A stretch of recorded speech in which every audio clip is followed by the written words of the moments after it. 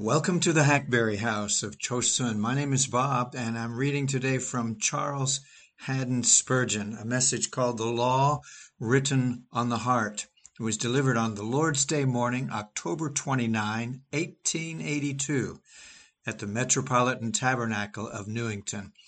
The verse, Jeremiah 31:33, "After those days, saith the Lord, I will put my law in their inward parts, and write it in their hearts." Last Lord's Day morning, says Charles Spurgeon, we spoke of the first great blessing of the covenant of grace, namely, the full forgiveness of sins. Then we dilated with delight upon that wonderful promise, "Their sins and their iniquities will I remember no more." I hope our consciences were pacified and our hearts filled with wonder as we thought of God's casting behind his back all the sins of his people, so that we could sing with David, "Bless the Lord, O my soul, and all that is within me. Bless his holy name."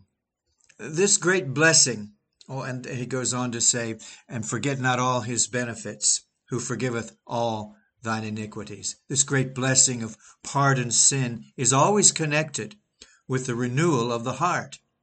It is not given because of the change of heart, but it is always given with the change of heart. If God takes away the guilt of sin, he is sure at the same time to remove the power of sin. If he puts away our offenses against his law, he also makes us desire in future to obey the law.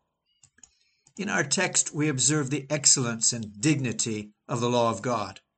The gospel has not come into the world to set aside the law. Salvation by grace does not erase a single precept of the law, nor lower the standard of justice in the smallest degree. No, on the contrary, as Paul says, we do not make void the law through faith, we establish the law. The law is never honored by fallen man until he comes from under its condemning rule and walks by faith and lives under the covenant of grace. When we were under the covenant of works, we dishonored the law, but now we venerate it as a perfect display of moral rectitude. Our Lord Jesus has shown to an assembled universe that the law is not to be trifled with, and that every transgression and disobedience must receive a just recompense of reward, since the sin which he bore on our account brought upon him as our innocent substitute the doom of suffering and death. Our Lord Jesus has testified by his death that even if sin be pardoned, yet it is not put away without an expiatory sacrifice. The death of Christ rendered more honor to the law than all the obedience of all who were ever under it could have rendered. And it was a more forcible vindication of eternal justice than if all the redeemed had been cast into hell. When the Holy One smites his own Son, his wrath against sin is evident to all. But this is not enough. The law is in the gospel, not only vindicated by the sacrifice of Christ, but it is honored by the work of the Spirit of God upon the hearts of men. Whereas under the old covenant, the commands of the law excited our evil natures to rebellion, under the covenant of grace we consent to the law, that it is good, and our prayer is, "Teach me to do thy will, O Lord." What the law could not do because of the weakness of the flesh, the gospel has done through the Spirit of God. Thus the law is had in honor among believers, and though they are no more under it as a covenant of works, they are in a measure conformed to it as they see it in the life of Christ Jesus, and they delight in it after the inward man. Things required by the law are bestowed by the gospel. God demands obedience under the law. God works obedience under the gospel. Holiness is asked of us by the law. Holiness is wrought in us by the gospel, so that the difference between the economies of law and gospel is not to be found in any diminution of the demands of the law, but in the actual giving unto the redeemed that which the law exacted of them. and in the working in them that which the law required. Notice, beloved friends, that under the Old Covenant, the law of God was given in a most awe-inspiring manner, and yet it did not secure loyal obedience. God came to Sinai, and the mountain was altogether on a smoke, because the Lord descended upon it in fire, and the smoke thereof ascended as the smoke of a furnace, and the whole mount quaked greatly. So terrible was the sight of God manifesting himself on Sinai, that even Moses said, I exceedingly fear and quake. Out of the thick darkness, which covered the sublime summit, there came forth the sound of a trumpet, waxing exceeding loud and long, and a voice proclaimed one by one the 10 great statutes and ordinances of the moral law. I think I see the people at a distance, with bounds set about the mount, crouching with abject fear, and at last entreating that these words might not be spoken to them any more. So terrible was the sound of Jehovah's voice, even when he was not declaring vengeance, but simply expounding righteousness, that the people could not endure it any longer.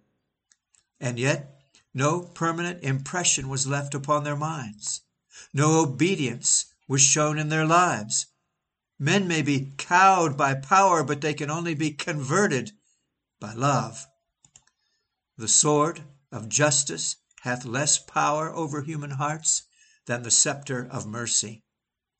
Further, to preserve that law, God himself inscribed it upon 2 tables of stone, and he gave these tablets into the hands of Moses. What a treasure! Surely no particles of matter had hitherto been so honored as these slabs, which had been touched by the finger of God, and bore on them the legible impress of his mind. But these laws on stone were not kept.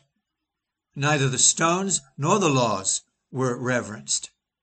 Moses had not long gone up into the mountain before the once awesome, awestruck people were bowing before the golden calf, forgetful of Sinai and its solemn voice, and making to themselves the likeness of an ox that eateth grass, and bowing before it as the symbol of the Godhead. When Moses came down from the hill with those priceless tablets in his hands, he saw the people wholly given up to base idolatry, and in his indignation he dashed the tablets to the ground, broke them in pieces, as well he might, when he saw how the people had spiritually broken them and violated every word of the Most High. From all which I gather that the law is never really obeyed as the result of servile fear. Oh, you may preach up the anger of God and the terrors of the world to come, but these do not melt the heart to loyal obedience.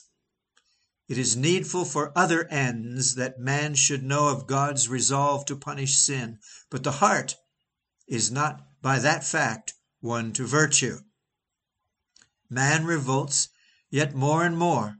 So stubborn is he that the more he is commanded, the more he rebels.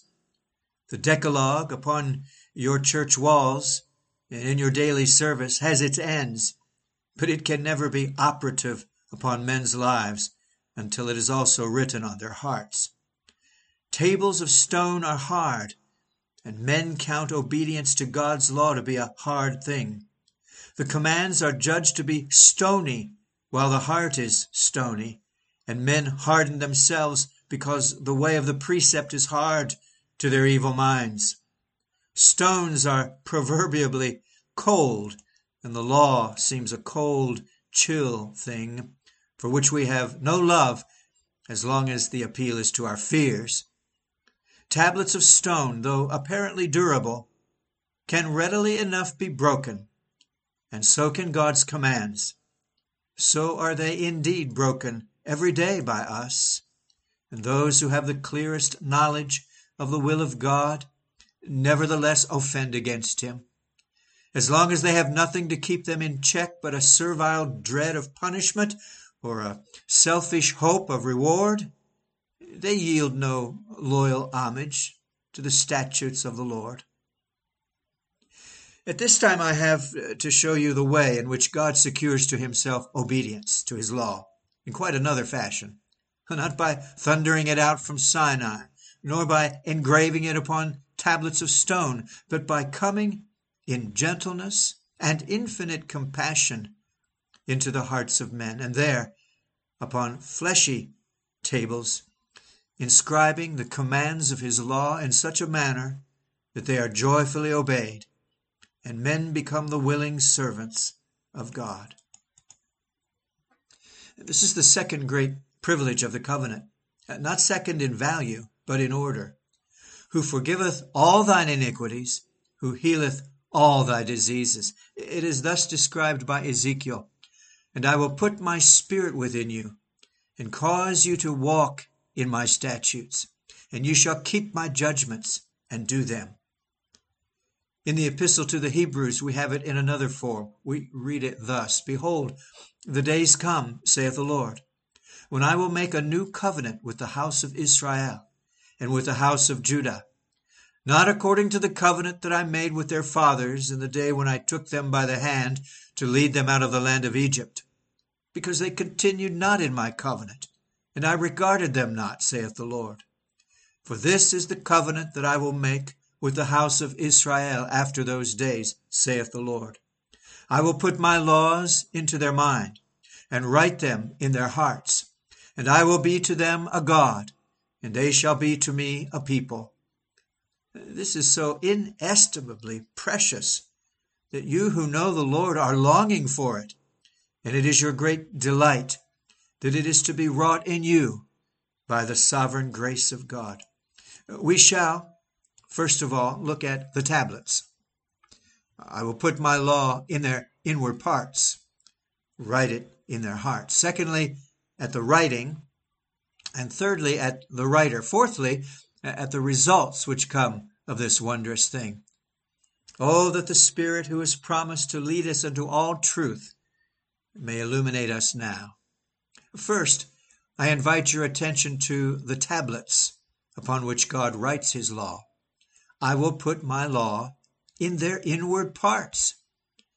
Just as once he put the 2 tables into the ark of gopher wood, so he will put his holy law into our inward nature and enclose it in our thoughts and minds and memories and affections as a jewel in a casket. And then he adds, and I will write it in their hearts.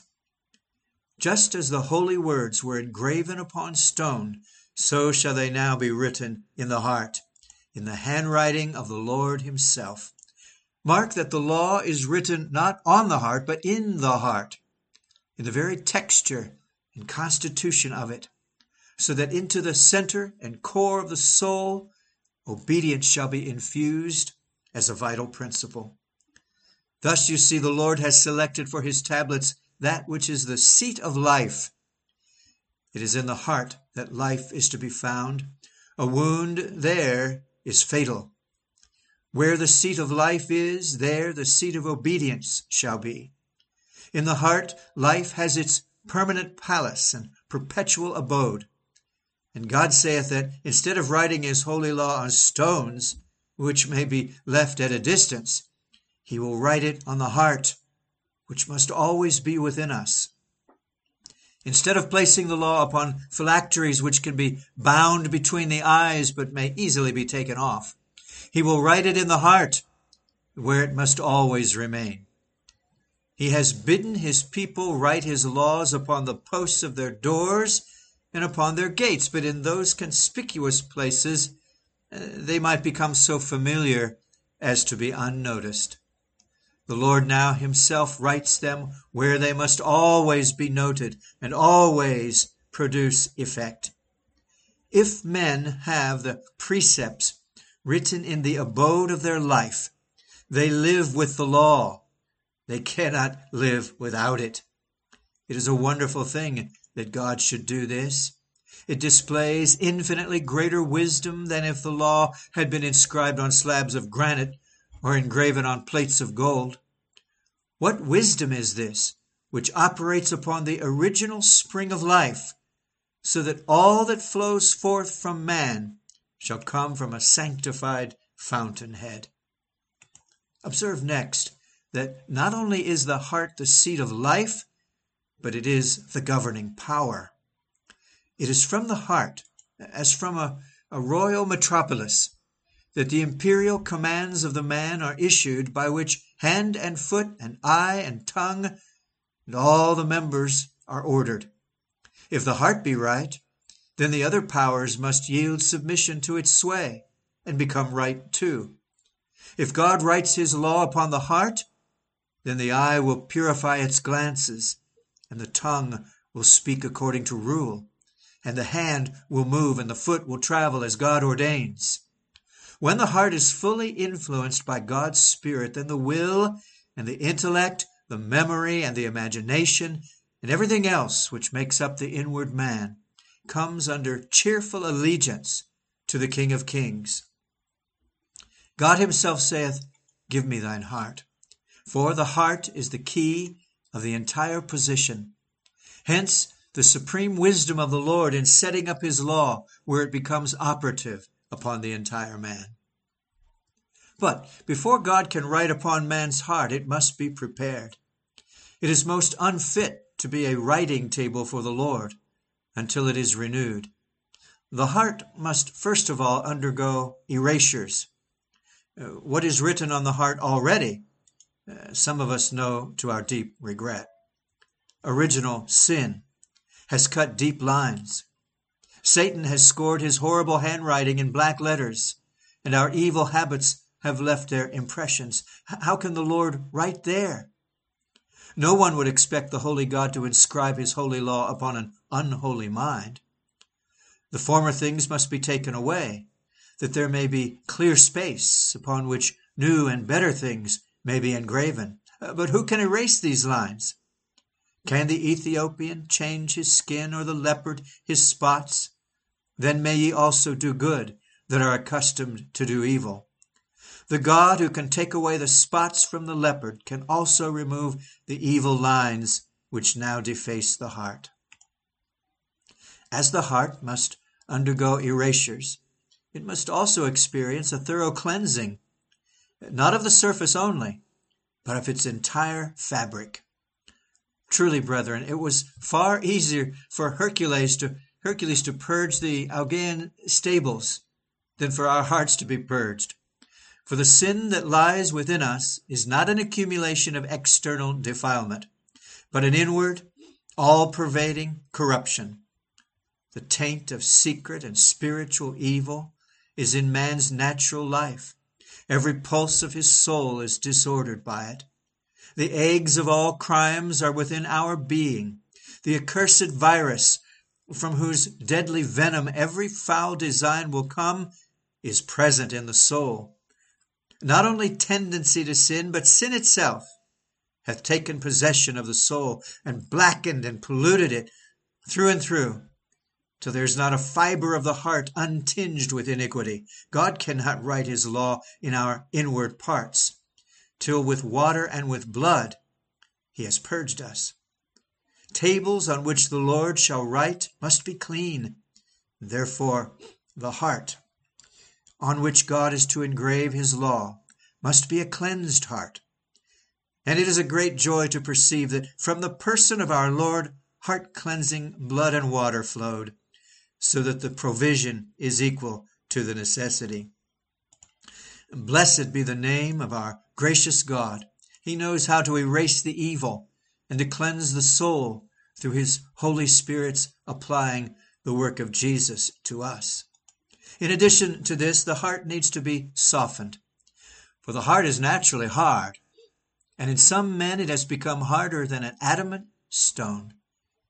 They have resisted God's love till they are impervious to it. They have stood out obstinately against God's will till they have become desperately set on mischief, and nothing can affect them. God must melt the heart and must transform it from granite into flesh, and he has the power to do it. Blessed be his name. According to the covenant of grace, he has promised to work this wonder, and he will. Nor would the softening be enough, for there are some who have a tenderness of the most deceiving kind.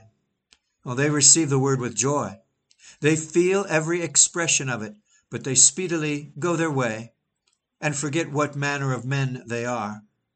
They are as impressible as the water, but the impression is as soon removed, so that another change is needed, namely, to make them retentive of that which is good. Else might you engrave and re-engrave, but like an inscription upon wax, it will be gone in a moment if exposed to heat.